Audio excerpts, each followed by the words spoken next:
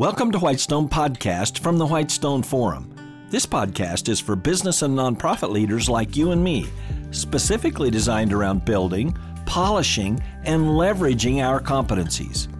Each episode will provide a lens through which ever-growing citizens of God's kingdom can think about very effectively impacting every one of their organizations. For Whitestone Podcast, I'm Kevin Miller. Hey, do you recall that old saying, when it rains, it pours? That pretty much means we don't always get to enjoy a satisfying, softly quenching drizzle for a pleasant bit of time. No, sometimes we can get a pounding rain for hours on end, then another just like it tomorrow, and yet more deluges day after day, resulting in floods and damage beyond what we could have ever imagined. And when it rains, it pours. For sure, seasons of life can sometimes seem that way too. Perhaps it's multiple serious health issues extended out for quite a while. Or maybe it's thorny workplace issues, where the enterprise's difficulties and obstacles are daunting and have been poorly handled over an extended length of time. Or maybe it's a nagging, pesky set of family difficulties that impacts your whole family negatively. From the big holidays all the way to relentless daily life. You know what? All that suspiciously looks like these things are the result of living in a fallen world. You know, where things are out of kilter, especially when it comes to those faulty other people we encounter every day. Imagine that. Now, there are some folks who might think that God is a sort of master puppeteer who totally orchestrates every detail of the specific bad things that happen, alongside all the specific good things that are happening every day. Well, the latter part of that statement just might make a whole lot of sense to a Jesus believer. After all, James 1:17 in the ESV says, quote, "Every good gift and every perfect gift is from above, coming down from the Father of lights, with whom there is no variation or shadow due to change," unquote. And here's another Bible passage where God is given direct credit for good actions taken. These verses being from Jesus' widely known, highly esteemed Sermon on the Mount. And I'm quoting, "You have heard that it was said, 'You shall love your neighbor and hate your enemy.' But I say to you, love your enemies and pray for those who persecute you, so that you may be the sons of your Father who is in heaven. For he makes his sun rise on the evil and on the good, and sends rain on the just and on the unjust," unquote. That's Matthew 5:43-45. You see, at the end of this passage, God the Father is credited for making the sun rise and sending rain.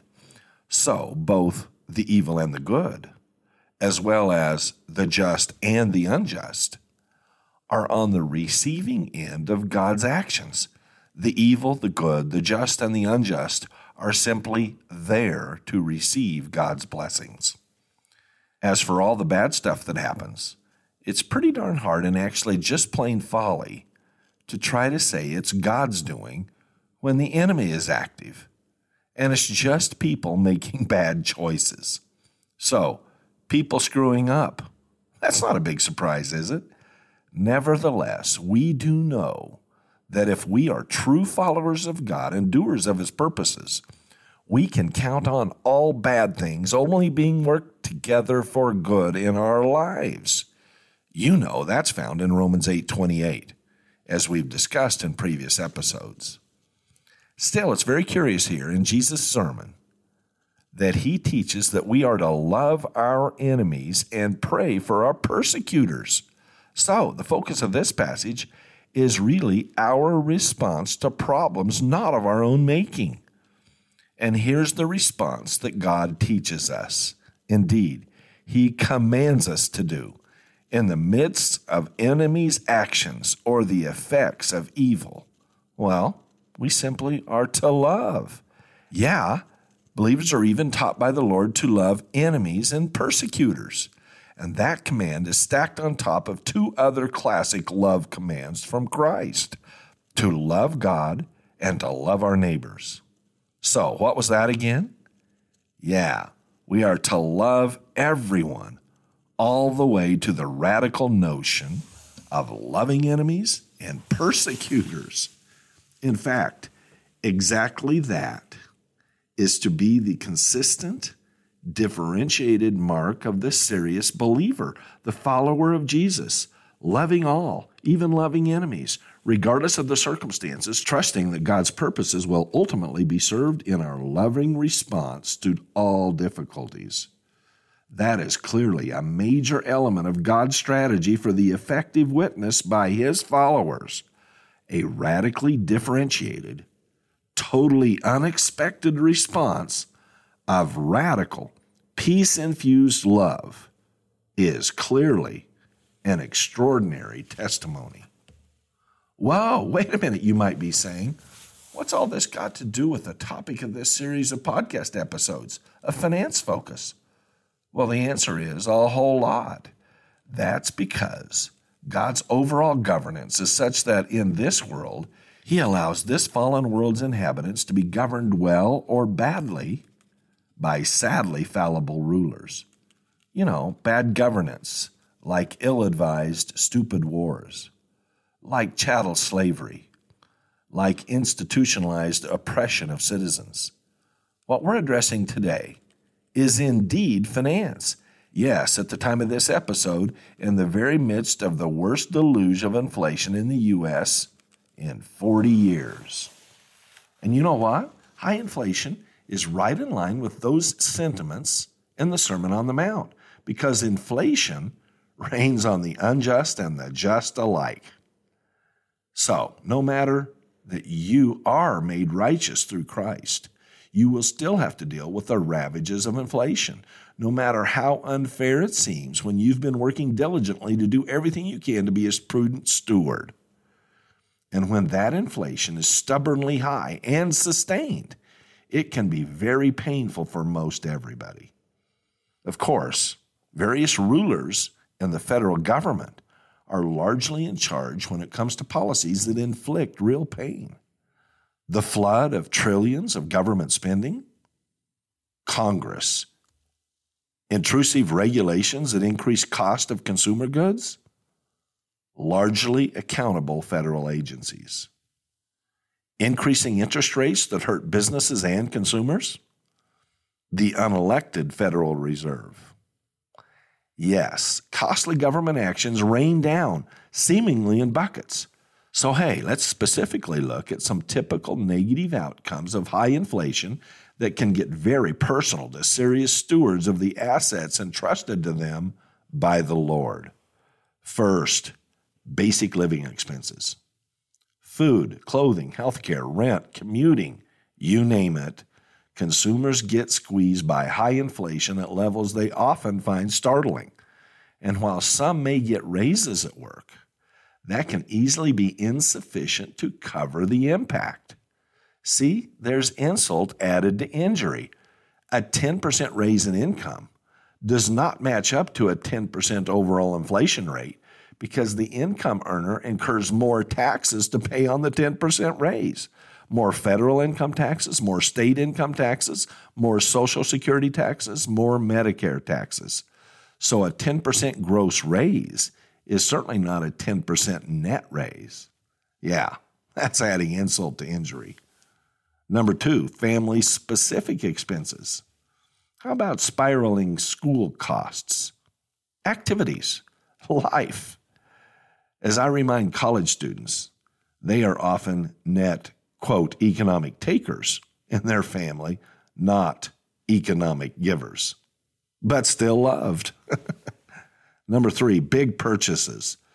How about the big stuff that wears out, like a car or a home furnace, and big surprises like kids' braces? Like everything, the sticker prices have that serious inflation dimension built right in. Look now, all of that is before we even get to retirement planning and accumulation issues. And many hourly workers already devastated by inflation have little savings. Still, what about retirement assets? In that category, first is owned homes, the largest asset for many. Inflation can stimulate declines in prices in residential real estate because buyers often depend upon inflation-hoisted, high-rate mortgages to make purchases. But even when houses are increasing in paper value due to replacement cost increases, that often brings higher annual home insurance costs without actually cashing in on the paper value of the home. Next, stocks for retirement. This is a mixed bag, of course, depending on any particular portfolio. But when consumer spending goes down, that can easily push down the value of many stocks. Next, bonds for retirement. The purchasing power of the interest on a fixed-rate bond is eroded by inflation. And if you need to sell the bond, it could well have declined in value if inflation is still raging.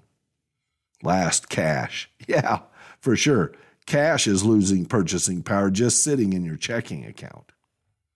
So, spending, regulations, and high inflation rain down on our heads. The sources? Maybe not direct enemies, maybe not persecutors, but it's all real, and much blame can be rightly laid at the feet of bad government. Still, that's a real occasion for believers' witness, their vocalized belief that God is working all things together for good, and their expectation that God will use their faith response to troubles in fruitful ways. Yes, that's it. Trust in King Jesus' reign, R-E-I-G-N, even as real troubles are raining down on our heads. In the flesh, who's pleased about all the bad stuff? But that's where our faith folds in. Thank you for listening to Whitestone Podcast. Visit our website, whitestone.org, for more real-world equipping. There you'll find uncommon video teachings, application and action questions for this podcast episode, and more. Also, check out our unique downloadable resources for group meetups. That's whitestone.org. I'm Kevin Miller.